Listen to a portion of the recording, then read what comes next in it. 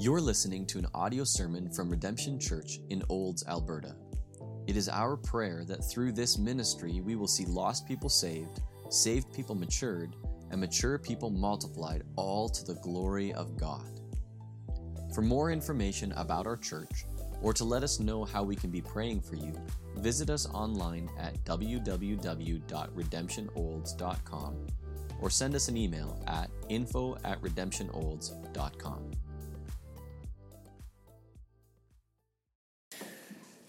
Good morning.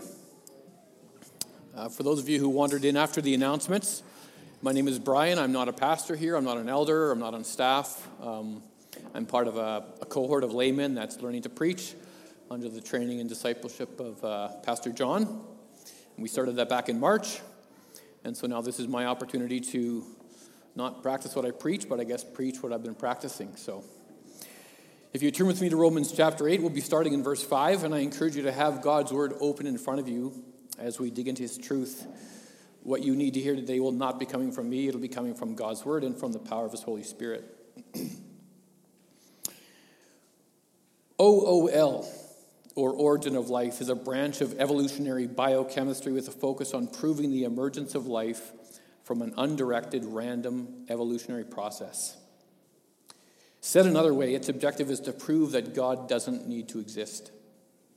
You've no doubt at some point seen the headlines or read the pages of a textbook describing a combination of prebiotic chemicals and molecules mixing together with the addition of a lightning bolt to create life, and further making the claim that scientific research has proven that this actually took place.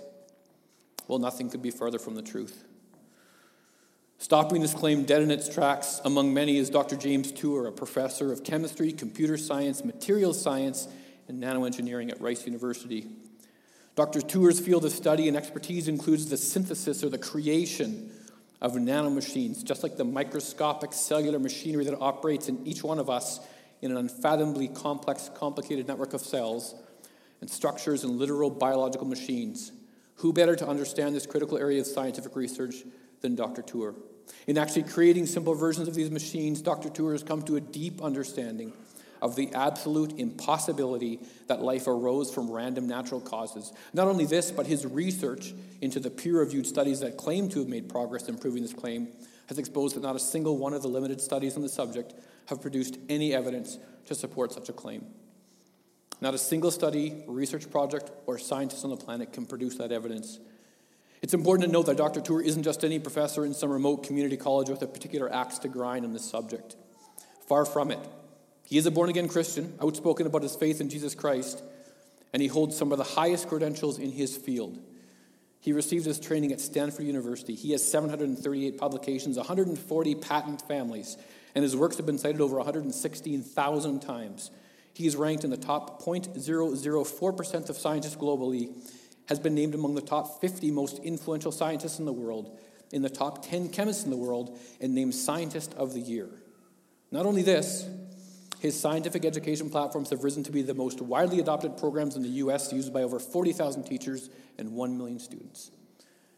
Dr. Tour has published extensive peer-reviewed journals and studies on this topic. He has even offered a large cash prize to any scientist that can prove even a fraction of the proposition that life arose from random natural causes.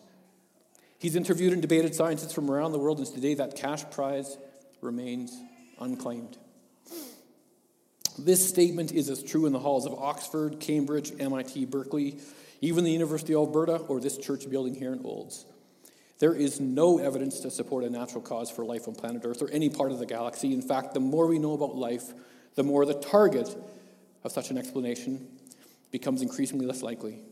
The scientific evidence is clear. A supernatural cause for the existence of life as we know it is reasonable and overwhelmingly favored by the evidence. End of discussion, period, dot. And yet, almost the entirety of the academic and scientific world, the majority of the political establishments on the planet, and an overwhelming majority of human society refuses to acknowledge this most basic scientific and rational conclusion, and instead embraces the flimsiest of lies in an effort not to submit to God's truth. This epitomizes the mind of the flesh. Turn with me to Romans 8, verse 5. For those who live according to the flesh set their minds on the things of the flesh, but those who live according to the Spirit set their minds on the things of the Spirit. For to set the mind on the flesh is death, but to set the mind on the Spirit is life and peace. For the mind that is set on the flesh is hostile to God, for it does not submit to God's law. Indeed, it cannot. Those who are in the flesh cannot please God. You, however, are not in the flesh, but in the Spirit, if in fact the Spirit of God dwells in you. Anyone who does not have the Spirit of Christ does not belong to him.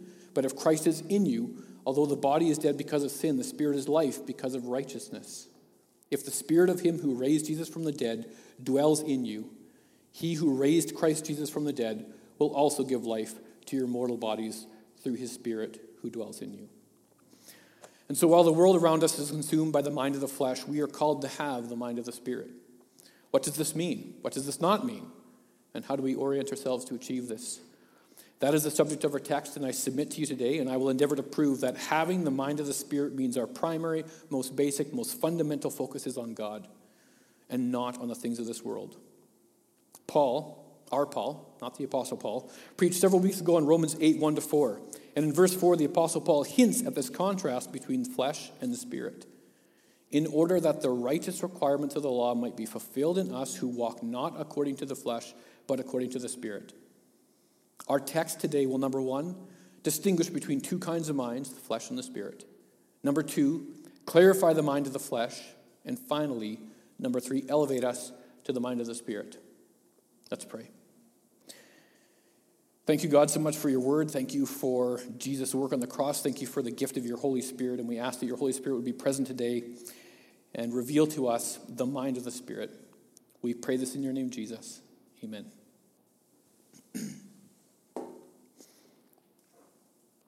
For those who live according to the flesh set their minds on the things of the flesh, but those who live according to the Spirit set their minds on the things of the Spirit.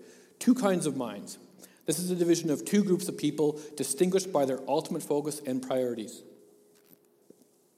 Paul describes this as those who set their minds on either the flesh or the Spirit. The word Paul uses here is phrono, meaning I have in my mind, I think of, I set my mind upon, suggesting my moral interest, my thought, and my study. This is not just a passing state of mind or an impulse or a mere unreflecting opinion. This concept is rooted in the principle that people's decisions about how they intend to live determines how they think about things. Moral choice precedes and determines intellectual orientation.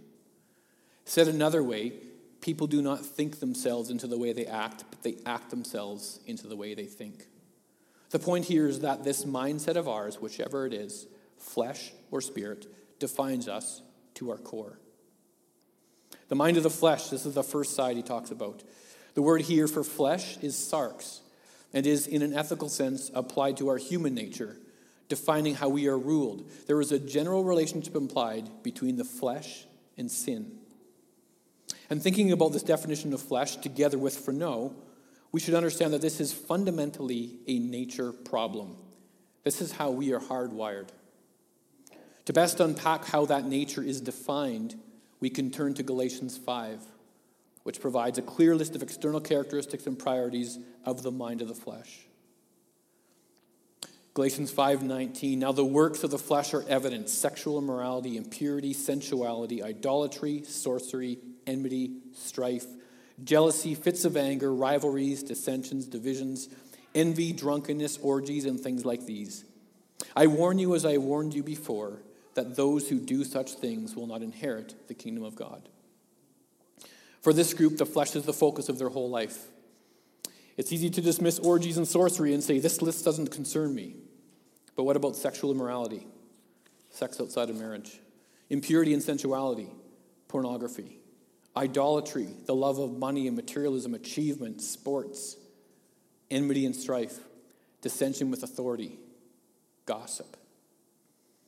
Clearly, this list describes the sinner, each one of us. The mind of the flesh is caught up and consumed with wealth, success, entertainment, enjoyment, health, pleasure, and freedom. When flesh becomes the focus, we cut ourselves off from Christ's blessing both in the present life and in eternity. It is the same verb that Jesus uses of Peter when the Apostle Peter rebukes Jesus back at Caesarea Philippi. Matthew 16, From that time, Jesus began to show his disciples that he must go to Jerusalem and suffer many things from the elders and chief priests and scribes, and be killed, and on the third day be raised. And Peter took him aside and began to rebuke him, saying, "Far be it from you, Lord, this shall never happen to you." But he turned and he said to Peter, "Get behind me, Satan. You are a hindrance to me, for you are not setting your mind on the things of God, but on the things of man." Life in the flesh is hostile to God, cherishing a deep-seated animosity against him. It is antagonistic to his name, kingdom, and will, to his day, his people, and his word, to his Son, his Spirit, and ultimately to his glory. Of course, the application here is not to have the mind of the flesh, but rather to have the mind of the Spirit. So now let's consider the mind of the Spirit. The word here for Spirit is pneuma, and Paul is clearly referring to the Holy Spirit. The mind of the Spirit means placing our primary and most fundamental focus on God. Again, to best unpack what this means, we head back to Galatians 5:22. But the fruit of the Spirit is love, joy, peace, patience, kindness, goodness, faithfulness, gentleness, self-control. Against such things there is no law. And those who belong to Christ Jesus have crucified the flesh with its passions and desires. If we live by the Spirit, let us keep in step with the Spirit. D.L. Moody is one of the great evangelists of the 19th century. With his boundless physical energy, natural shrewdness, self-confidence, and eternal optimism, Dwight Lyman Moody could have become an industrial giant much like Rockefeller. Instead, he became one of the great evangelists of the 19th century, giving up his lucrative business to devote his life to evangelism, revivalism, and touring the U.S. and the U.K., drawing large crowds with a dynamic speaking style, going on to build one of the major evangelical centers in the U.S., in Chicago, which is still active to this day. Ahead of his campaign in England, it's reported that an elderly pastor protested, "Why do we need this Mr. Moody? He's uneducated and inexperienced. Who does he think he is? Does he think he has a monopoly on the Holy Spirit?" To which a younger, wiser pastor rose and responded, "No, but the Holy Spirit has a monopoly on Mr. Moody." The mind of the Spirit implies a monopoly on our lives. And the mind of the Spirit starts with God and his word. It doesn't just end up there. These are the two minds. So number 2 in this section, have the mind of the Spirit. God calls us to have the mind of the Spirit. And this starts with abandoning the mind of the flesh. So what does this look like? Probably avoiding those things called out in Galatians 5:19-20. The NLT translators provide a translation that is particularly piercing for a modern world consumed with itself and its own understanding. Listing the attributes of the mind of the flesh, verse 20 translates rivalries, dissensions, and divisions as the feeling that everyone else is wrong except those in your own little group. So many of us have questions about the world around us, particularly with respect to the past 18 months. We are consumed with anguish and fear trying to make sense of it all. As you seek to make sense of the world around you, where do you start? Facebook? YouTube? Scientific literature? Your little group of friends? Maybe we need to turn off YouTube, Facebook, Netflix, the documentary channel, the evening news, Wikipedia, your cherished secular authors, even your cherished religious authors. Make sure you get your truth from one source only. Open the Word of God and get down on your knees. Life in the Spirit means your primary, most basic, and most fundamental focus is on God and not on the things of this world. I can speak confidently on one thing with respect to the subject of pandemics, lockdowns, and vaccines. If you're not starting with God's Word and His truth, you will never have the peace you're searching for. Consider this truth. God does not ultimately care about your freedom here on earth. And God does not ultimately care about the preservation of your frail, earthly flesh body. Jesus' closest friends here on earth, the disciples, each ended their lives in prison, being tortured, beheaded, crucified. All things that are significantly more detrimental to your flesh body than catching COVID or receiving a vaccine. And if that's what happened to Jesus' closest friends, what makes me think that my earthly life should be any different? Our postmodern culture is absolutely infatuated with ourselves. We approach the book of God's truth in many different ways, and often wrongly. This is not a book about you, and this is not a book about me. This is a book about him. And it's a book about he will bring glory to himself through his creation. We need to start and end our thinking on the issues of this world with his word and through his Spirit. That's the end of verse 6. To set the mind on the Spirit is life and peace. No amount of research on social media or other resources will provide you the frame of reference to have that peace. Phrono means my interest, my thought, and my study, which means I have to be interested in the Spirit and I have to study the Spirit. Furthermore, to set my mind on something, I have to have something on which to set my mind. I have to build a foundation on which to set my mind. So number 2, build a foundation in the Word. Logically, this starts with building a foundation in the Bible, which means spending time in the Word. Make it a priority to understand the complete arc and end-to-end story of the Bible. This is a major thrust of discipleship. God's Word is that single source of truth. It trumps every other source of information we have. It is the only solid information foundation, but you have to understand it. There are a number of solid discipleship curriculums available today, and I encourage you to find one and be discipled. And if it's a struggle to be in the Word and study the Word, or you're starting from scratch, just open the Word and read and do it every day. People do not think themselves into the way they act, but they act themselves into the way they think. If all you can do is open your Bible each day and read a chapter, then do that one act. And it will shape your thinking throughout the day in ways you can't imagine. Isaiah 55:11, so shall my word be that goes out from my mouth, it shall not return to me empty, but it shall accomplish what I purpose, and shall succeed in the thing for which I sent it. Number 3, build a foundation in prayer.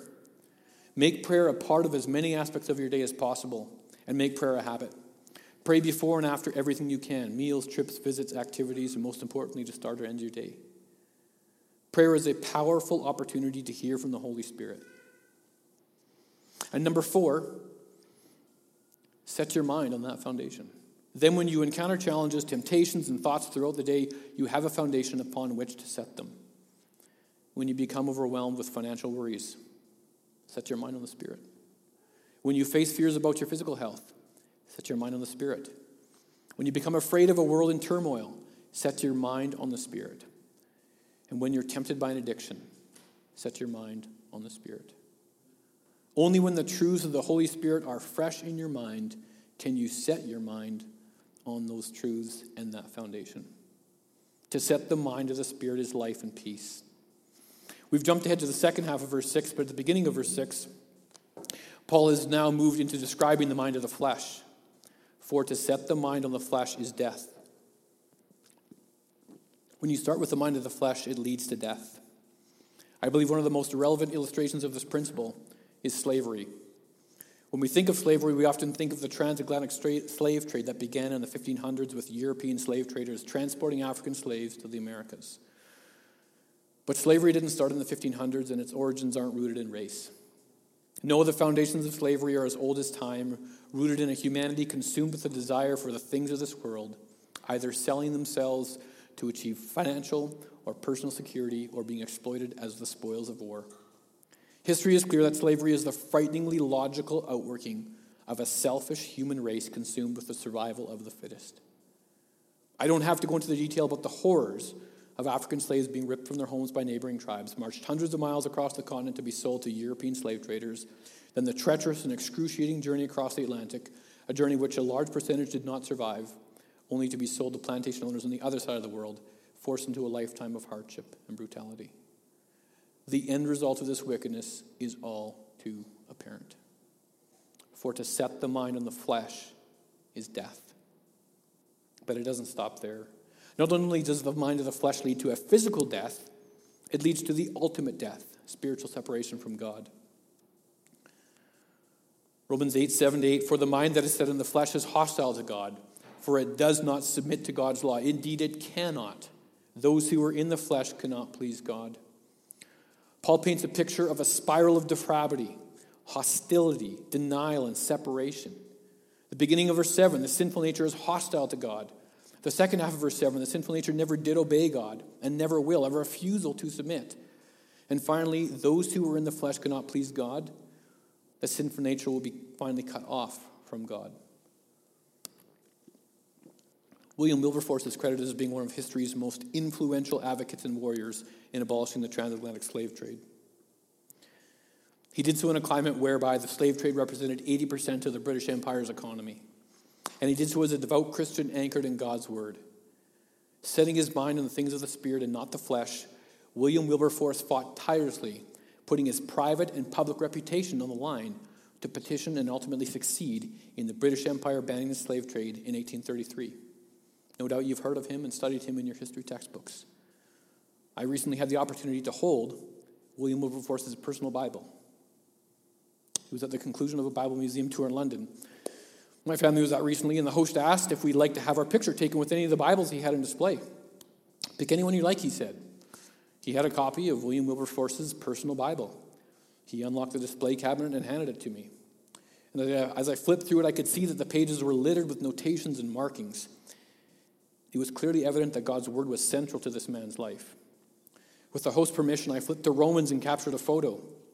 Now, this is the 16th century King James Bible, and in the script, S's look like lowercase f's. But you can read here Romans 7:14. For we know that the law is spiritual, but I am carnal, sold under sin. And you can see next to the verse, William has scrawled a notation, as its slave.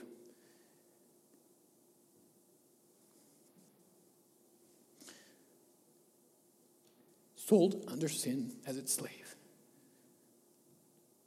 No doubt these words carried a particular weight with Mr. Wilberforce, who himself would have understood so much of the gravity of slavery. As slaves to sin, we are owned by sin. We are owned by Satan himself. We cannot please God. We are cut off from God for eternity, and we need to be rescued. If that's where you are today, owned by sin and cut off from God, God is offering you freedom from sin. Throughout history, there have been many, many individuals who have played a role in rescuing people from the grips of slavery.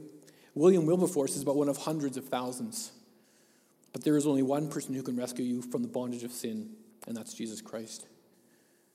Recognize that God sets the standard, that you have fallen short of his standard, and that Jesus paid the penalty for your sin, was resurrected through the power of the Holy Spirit, and accept that same Spirit to live and rule in your own life. And while we struggle each day with the battle of the flesh and the Spirit, the good news is that once we have accepted God's rescue from sin, we no longer live under the mind of the flesh. We live in the mind of the Spirit. As we jump into verses 9 through 11 and look at the mind of the Spirit, I think it's important to summarize and get our bearings in terms of the three primary meanings of the word salvation. Salvation in the Scripture has three primary meanings. The first one being justification, a one-time event secured for us by Christ's death on the cross.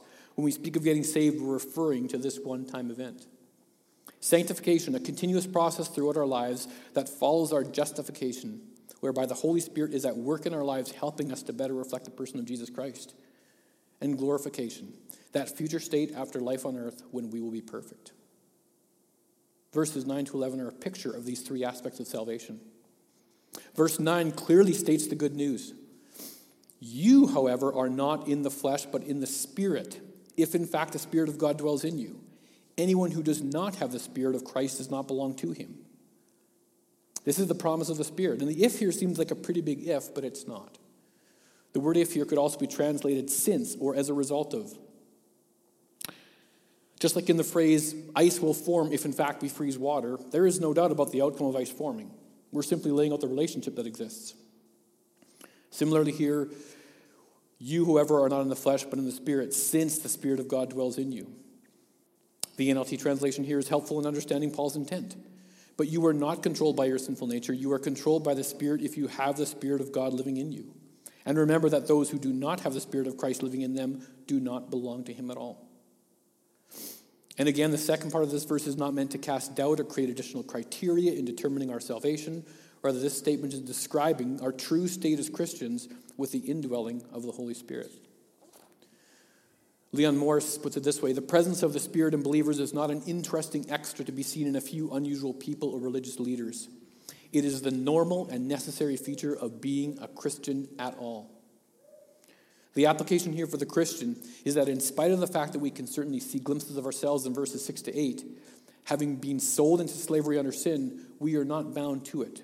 We do not belong to it. We are not characterized by it, and we are not viewed by God as being under sin. For we do have the Spirit of God living in us. I trust you can see how this verse is in fact a promise of the Holy Spirit to all believers. In fact, this is likely the clearest promise of the indwelling of the Holy Spirit in all of Scripture. You have the Holy Spirit living in you. And so the promise and the hope described for those that have the mind of the Spirit is yours. That's the application. Live like you believe it's true. Let the mind of the Spirit dominate everything you do. Now, this is not your best life now. This is not the Lord wants to bless your bank account. We already went over those things earlier, and those things are the mind of the flesh. And while God certainly has dominion over those areas of your life, that's not where his focus is, nor where ours should be either. Our focus should be on the fruits of the Spirit. And so in verse 10, number 2 is the work of the Spirit, which is sanctification. Our justification and the presence of the Holy Spirit inside of our lives naturally leads us to one of the primary questions we all struggle with. If I have the Spirit living within me, why do I continue to sin? As Paul says earlier in chapter 7, for I do not understand my own actions, for I do not do what I want, but I do the very thing I hate. Romans 7:15. But if Christ is in you, although the body is dead because of sin, the Spirit is life because of righteousness. As a believer, the Holy Spirit is at work in your life, getting rid of sin and making you more like Christ. The Holy Spirit living in you means the Holy Spirit has taken up residence in your life. How is that evident in your life? If we are truly following the Holy Spirit and allowing him to take up residence in our life, then we will be exhibiting the fruit of the Spirit. And the checklist is quite simple. It's Galatians 5:22-23. At the beginning of the pandemic, we painted the fruits of the Spirit on the windows of our house as a way to communicate hope to our neighbors. 18 months later, we still haven't cleaned those words off our windows because we're lazy. Actually, it's because they apply just as much before or after a pandemic as they do in the middle of one. The application here is simple. It's hard, but it's simple. And finally, verse 11, the resurrection of the Spirit, glorification. Verse 11 is really the pinnacle of these 7 verses we're looking at today, as it speaks to the hope we have in the work of the Holy Spirit through the resurrection of Jesus Christ. Our ultimate motivation for having a mind of the Spirit is Christ's work on the cross. And to fully understand the weight of the meaning behind this verse, we need to familiarize ourselves with the rich meaning behind Jesus' death and his resurrection, and the connection to the work of the Holy Spirit. And to do that, we need to head back to Acts 2. If you'll allow it, and even if you won't, I'm going to be reading this chapter from the NLT, as the translation here is very accessible for a modern audience and will allow us to move through this passage quickly. We want to move through the entire chapter here. And just to set the stage, this is on the day of Pentecost. It was 50 days after Jesus' resurrection and 10 days after his ascension into heaven. One of the 3 major annual festivals, Pentecost, was for the thanksgiving of the harvested crops, and Jews from many nations would have been gathered in Jerusalem at the time. Starting in verse 1. On the day of Pentecost, all the believers were meeting together in one place. Suddenly there was a sound from heaven like the roaring of a mighty windstorm, and it filled the house where they were sitting. Then what looked like flames or tongues of fire appeared and settled on each of them, and everyone present was filled with the Holy Spirit and began speaking in other languages, as the Holy Spirit gave them this ability. At that time there were devout Jews from every nation living in Jerusalem. When they heard the loud noise, everyone came running, and they were bewildered to hear their own languages being spoken by the believers. They were completely amazed. How can this be, they exclaimed. These people are all from Galilee, and yet we hear them speaking in our own native languages. The writer Luke then lists out the different languages being spoken, and down in verse 12 resumes, they stood there amazed and perplexed. What can this mean, they asked each other. But others in the crowd ridiculed them, saying, they're just drunk, that's all. Then Peter stepped forward with the 11 other apostles and shouted to the crowd, listen carefully, all of you, fellow Jews and residents of Jerusalem. Make no mistake about this. These people are not drunk, as some of you are assuming. 9 o'clock in the morning is much too early for that. Let's pause here. Firstly, this was a big deal. It says they came running. And secondly, they didn't know what to make of this, even though it says that they were devout Jews. It's important to understand that a first century Jew, although they had the Old Testament scriptures, and even if they knew them well, they wouldn't have necessarily understood the full implications of Christ's death and resurrection. This is why Paul says in Colossians 1:25-26, of which I became a minister according to the stewardship from God that was given to me for you, to make the word of God fully known, the mystery hidden for ages and generations, but now revealed to his saints. To understand the mind of the first century Jew, we need to go back to Genesis 15. God has promised to Abraham that he will give him land, descendants, and that he will be a blessing to the world. Abraham challenges God as to how he, Abraham, can know this will happen. And God makes a covenant with Abraham.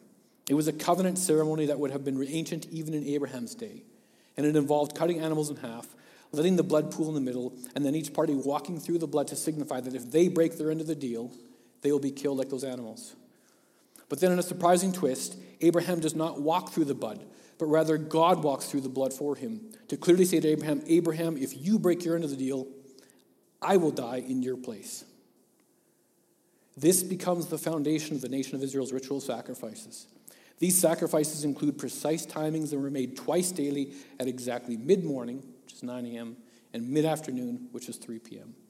And for more than 1,000 years, twice a day, a horn would sound that would let all people know within its earshot that at that moment there was an animal being sacrificed on their behalf for their sins. And in doing so, the Jews are saying to God, you promised you would pay the penalty for my sin. Every day, twice a day, for thousands of years.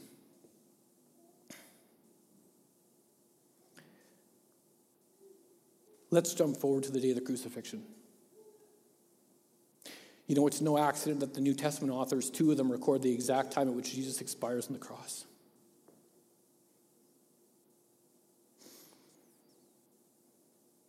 Again, reading from the NLT, which converts the timings to our 24-hour clock. It's much more helpful. Luke 23. By this time it was about noon, and darkness fell across the whole land until 3 o'clock. The light from the sun was gone, and suddenly the curtain in the sanctuary of the temple was torn down the middle.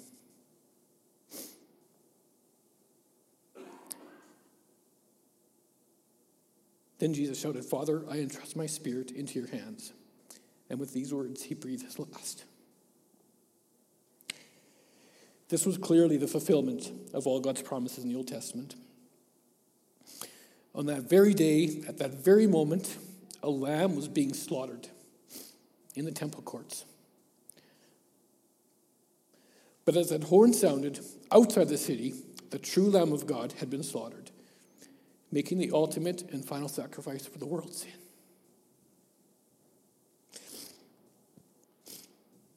And this was the connection that Peter's preaching about. The Spirit of God that raised Jesus from the dead at work in us and revealed here in Acts. Back in Acts 2, Peter continues, No, what you see here was predicted long ago by the prophet Joel. In the last days, God says, I will pour out my Spirit upon all people. Your sons and your daughters will prophesy. Your young men will see visions, and your old men will dream dreams. In those days, I will pour out my Spirit even on my servants, men and women alike, and they will prophesy. And I will cause wonders in the heavens above, and signs on the earth below, blood and fire and clouds of smoke. The sun will become dark, and the moon will turn blood red before the great and glorious day of the Lord arrives. But everyone who calls on the name of the Lord will be saved. People of Israel, listen. God publicly endorsed Jesus the Nazarene by doing powerful miracles, wonders, and signs through him, as you well know. But God knew what would happen, and this prearranged plan was carried out when Jesus was betrayed. With the help of lawless Gentiles, you nailed him to a cross and you killed him. But God released him from the horrors of death and raised him back to life, for death could not keep him in his grip. Down to 32. God raised Jesus from the dead, and we are all witnesses of this. Now he is exalted to the place of highest honor in heaven at God's right hand, and the Father, as he had promised, gave him the Holy Spirit to pour out upon us, just as you see and hear today. This was the mystery revealed. Peter's words pierced their hearts, and they said to him and to other apostles, Brothers, what should we do? Peter replied, Each of you must repent of your sins and turn to God and be baptized in the name of Jesus Christ for the forgiveness of your sins. Then you will receive the gift of the Holy Spirit. This promise is to you, to your children, and to those far away, all who have been called by the Lord our God. This was the completed plan of salvation from God through his Son, Jesus Christ, by the power of the Holy Spirit. It's Communion Sunday. And as Josh and the worship team come forward, which is actually just Josh, and as we prepare our hearts for the distribution of the elements and for taking communion, we have that same question before us today. Brothers, what should we do? If the Spirit of him who raised Jesus from the dead dwells in you, he who raised Christ Jesus from the dead will also give life to your mortal bodies through his Spirit who dwells in you. You know, we've unpacked just a fraction of the magnificence and the power and the perfection of Christ's work on the cross.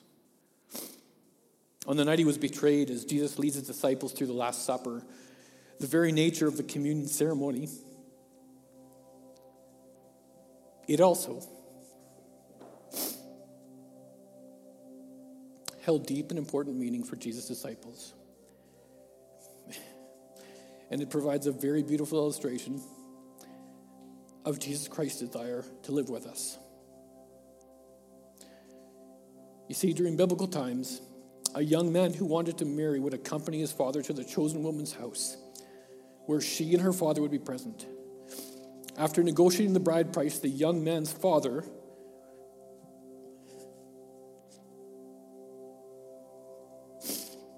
would hand his son a cup of wine. And that son in turn would offer to the woman and say, "This cup I offer to you." In effect, he was saying, "I love you, and I offer you my life. Will you marry me?" If she drank it, sealing the arrangement, she accepted his life and gave him hers.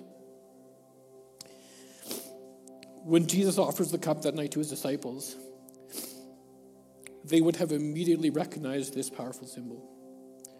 A symbol of the closeness and the intimacy of the relationship that the God of this universe was offering to each one of them.